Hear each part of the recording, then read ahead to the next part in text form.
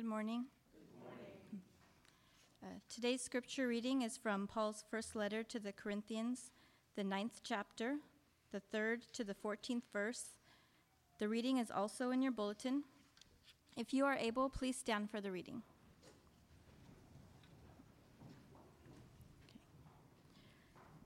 This is my defense to those who sit in judgment on me. Don't we have the right to food and drink? Don't we have the right to take a believing wife along with us, as do the other apostles and the Lord's brothers and Cephas? Or is it only I and Barnabas who lack the right to not work for a living? Who serves as a soldier at his own expense? Who plants a vineyard and does not eat its grapes? Who tends a flock and does not drink the milk?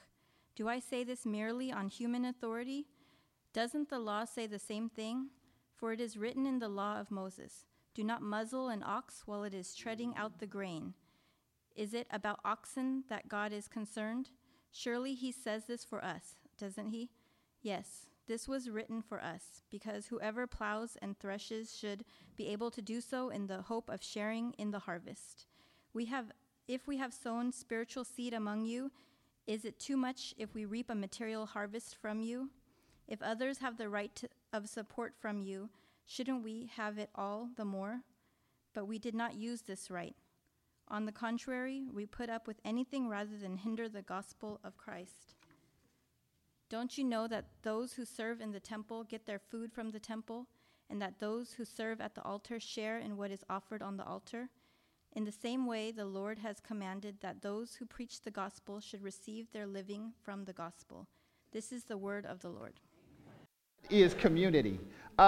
He creates community, Adam and Eve. We are saved in community, the Jews, and now the followers, and now us as the followers of Christ, and we will live with him in community. So, what's your point? Well, I'm glad you asked.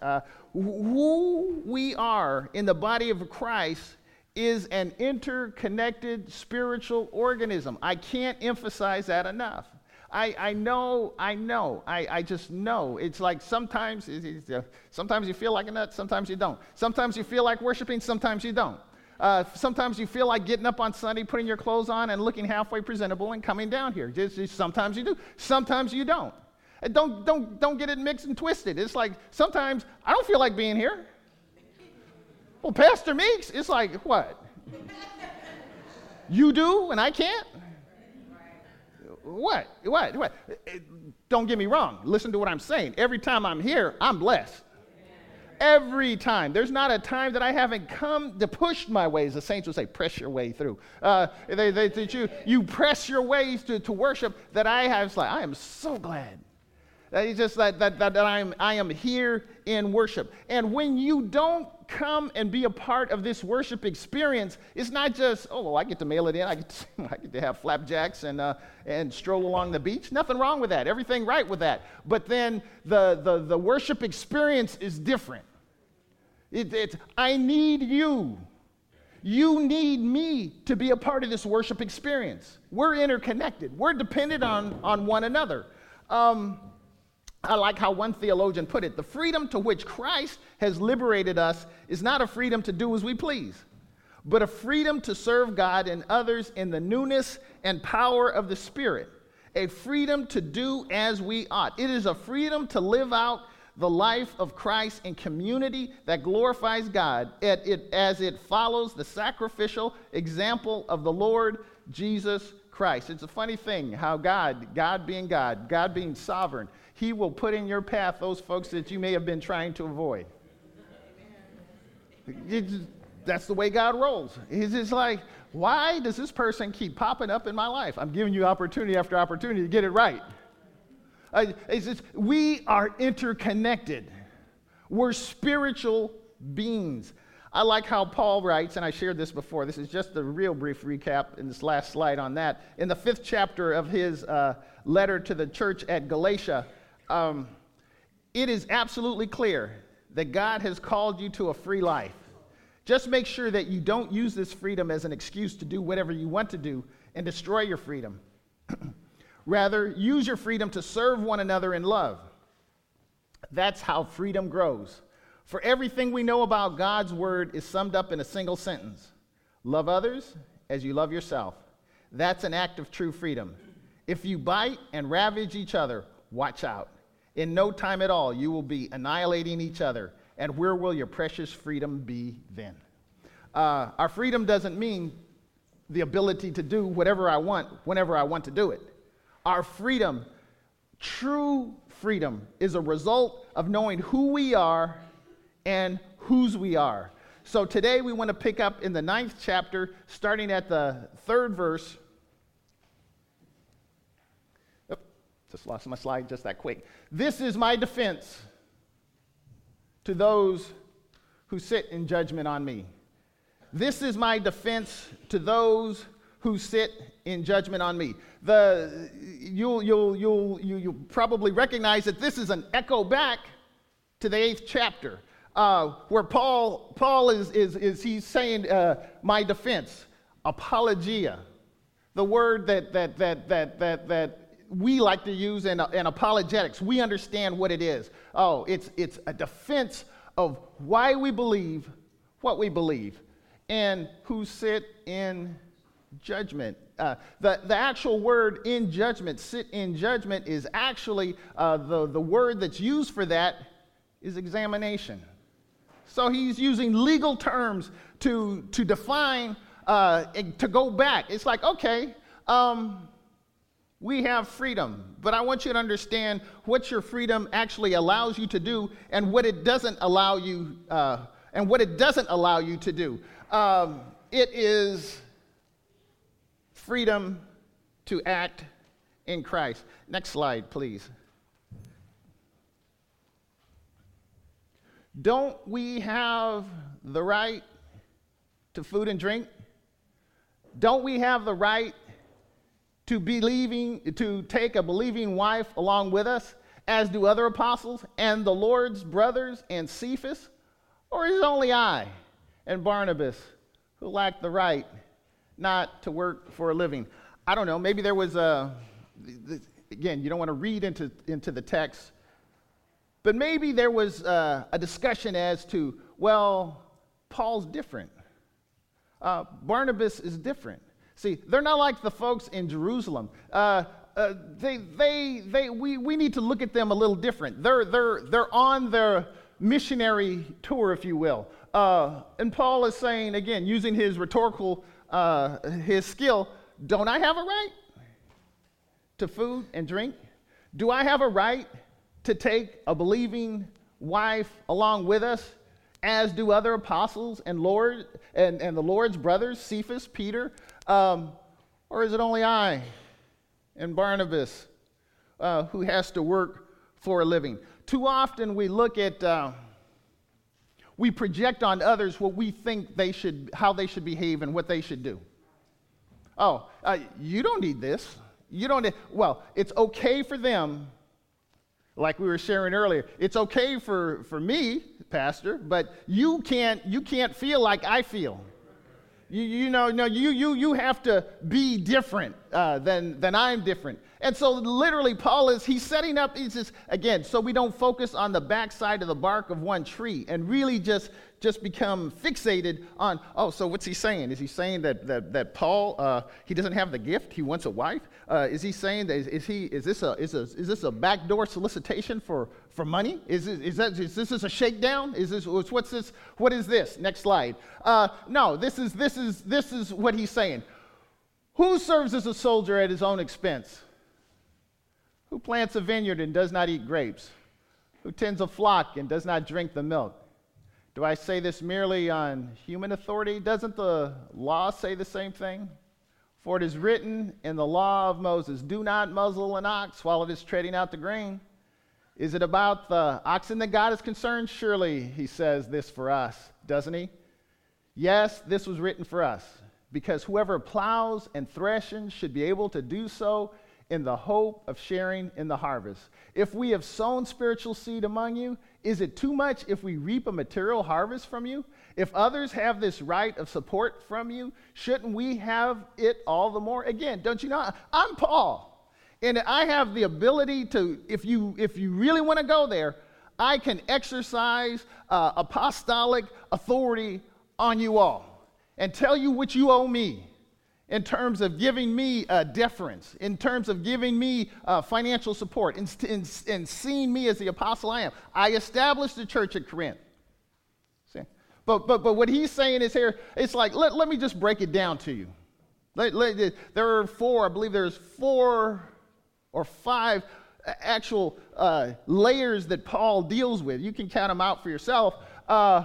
Who serves as a soldier at his own expense? Let me just break it down, Paul is saying, in terms of where you live. Okay, this is Corinth. This is military, as Dr. Nystrom teased out for us several weeks ago.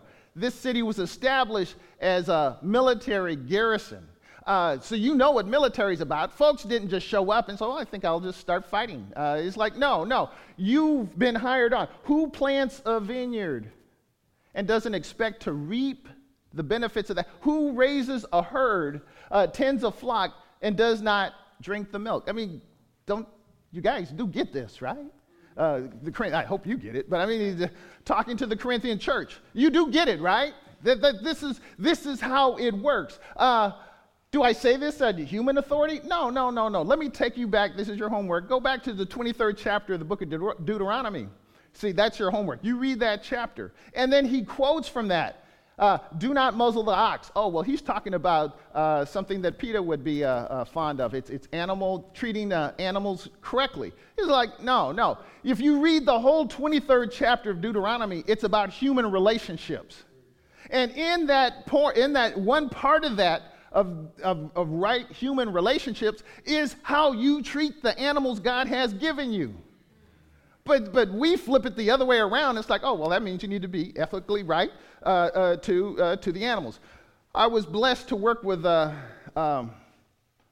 person when I was working full-time, working part-time still, but working full-time, and she showed pictures of her baby. She was like 3, 4, whatever. I said, what a beautiful child.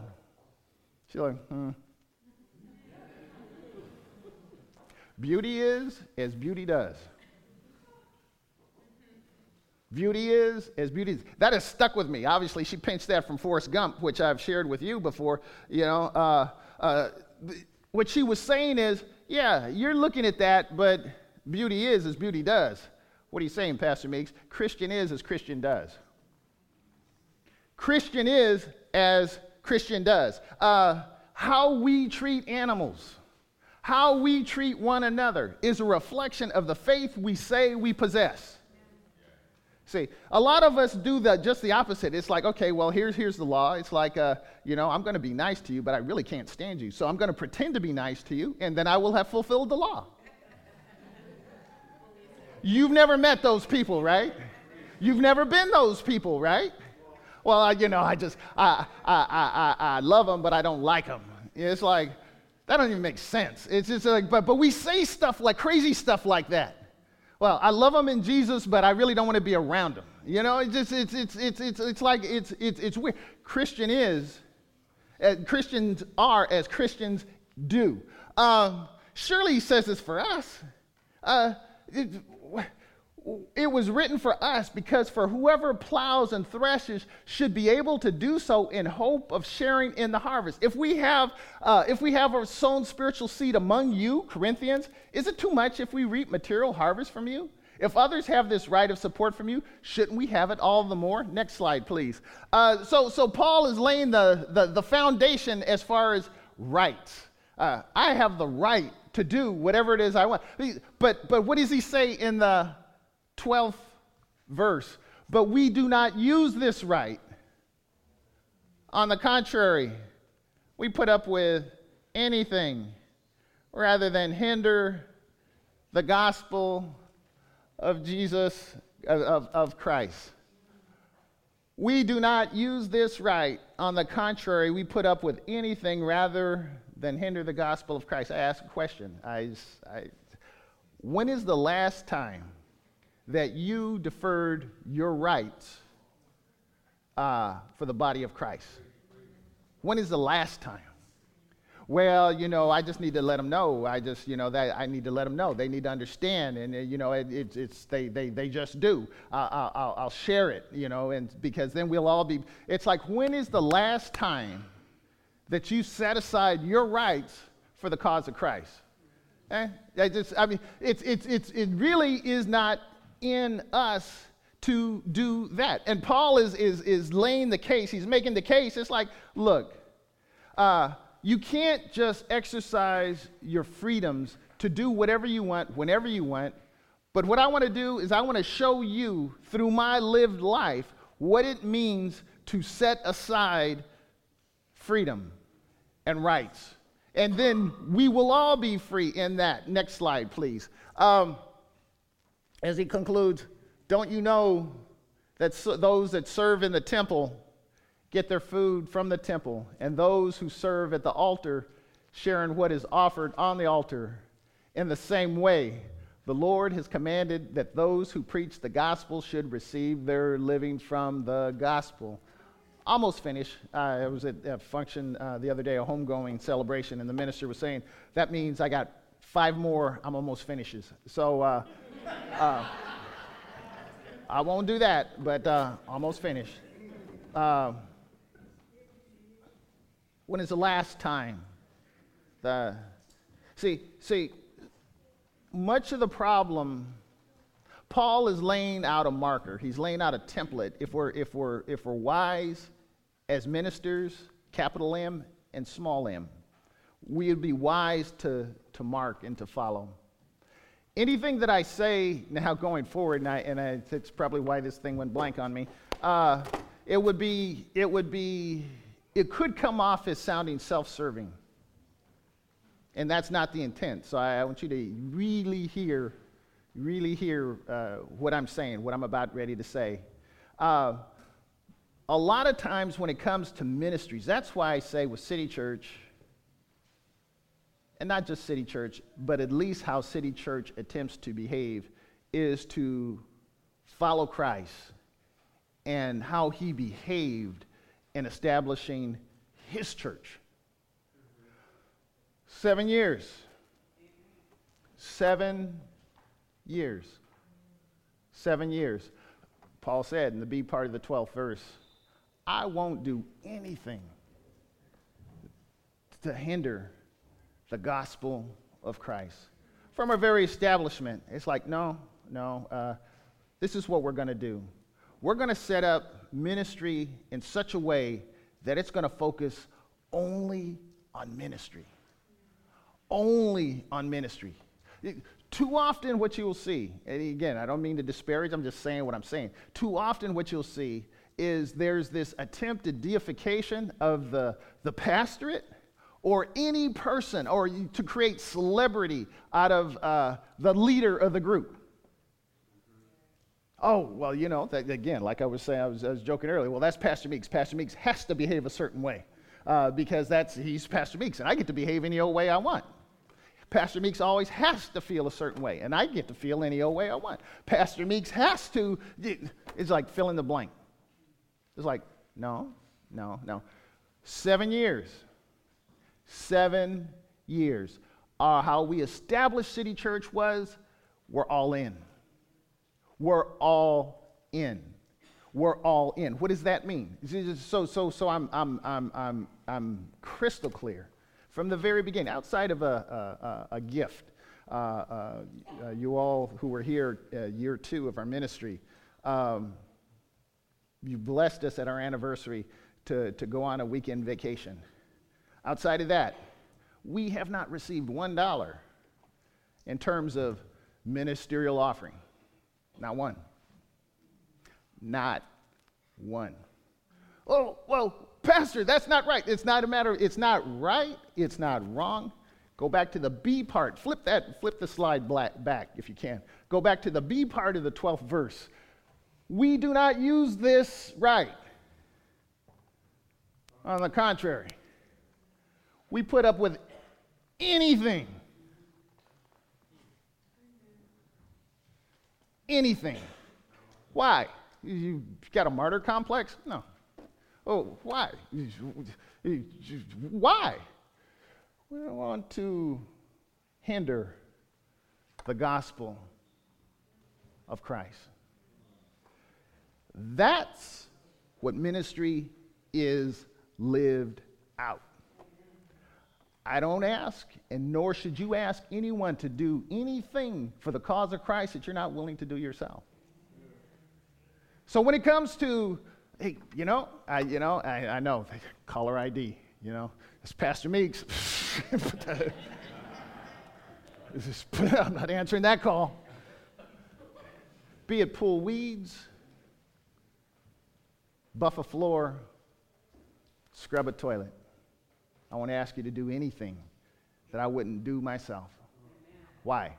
It's the cause of Christ. This is about Christ. It's not about me. It's not about City Church. It's not about the building. It's not. It's. I like how Nate.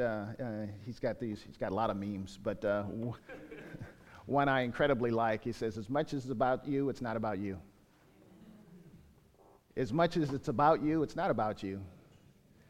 God chooses in his infinite wisdom to use us, imperfect people, to execute a perfect gospel. That's an incredible privilege. So what does that mean? So is that the model? No. Paul is saying, no, the apostles are getting support. There's nothing right or wrong with that. They're getting support. I want you to look through the lens of which I'm trying to communicate to you. See? It's not about, Cephas, Peter, Jesus' half brothers, they see, it's like, that's not the issue. The issue is, what has God called you? What has God called us to do to promote the kingdom? Now, obviously, that's this. Now, just as that's not a model, you don't worship the model. The model will change at some point. It will change. It needs to change, not for me, but for the next me that comes along. That's not a model that because isn't it okay for the ox to nibble on grain while he's kind of like working the grain? Doesn't that make sense? It's like if you're going to fight a war, if you're going to milk the animals, are you going to? Does that make sense? Yeah, it makes sense. It makes perfect sense. But where God has called us, where he has called us to be servant leaders, that's why City Church is what it is. And why you can come here and you feel like, this is just, man, I can actually come here and worship. I can come here and not feel like this is a thinly veiled ruse to get at me, financially or otherwise. But I understand that the Christian is as Christian does. Christian is as Christian does. That's why Paul says, let everyone examine himself. And we'll share that in about 5 seconds here. Let everyone examine himself. Why you do what you do. Don't just do stuff out of religious roteness, out of just, I'm doing this because I was just trained that way. Do you understand why you do it? Do you understand why we share the Lord's Supper? Do you understand why we come together and we sing songs? Do you understand why we bring our children here and have them sit under those that are a little bit older and teach them the stories of that's the benefit of teaching our kids. Because we wouldn't let our kids go out and it's like, I want you to learn how to dodge cars on the street. So you figure it out. No, you wouldn't do that. So what kind of parent are you? Well, you'll figure it out. You just move fast. As the cars come. No. Stand here. Look both ways. Now let's cross. We teach our children. We don't leave it up to our children to figure it out. It's our job to teach. It's our job to instruct. God is faithful. Train up a child in the way they should go. I'm done. I received she has no idea that how much it meant to me. One of my daughters in ministry, I won't call her out. She knows who she is. She sent me a text, and it meant so much to me. It absolutely meant so much to me. The essence was, well, Pastor, I know your job is to make everyone feel important, but I know for a fact I'm important. Christian is as Christian does. We can easily get caught up into, I got mine, you get yours the best way you can. Me and my house, hey, well, you're going to hell. Sorry. I'm sorry. Pass out flyers on a week. Final four. Final four. Final four. Christian is. As Christian does. We have to examine ourselves. And why? And that's all. And I am done. And that was only the second time then that Paul is holding up that light to the Corinthians to say, you want to exercise your freedom? Look at what I did. Now you exercise your freedom in light of what I did. And I established you. Amen. Let's pray. Our Father, our God, again, we say thank you. Thank you.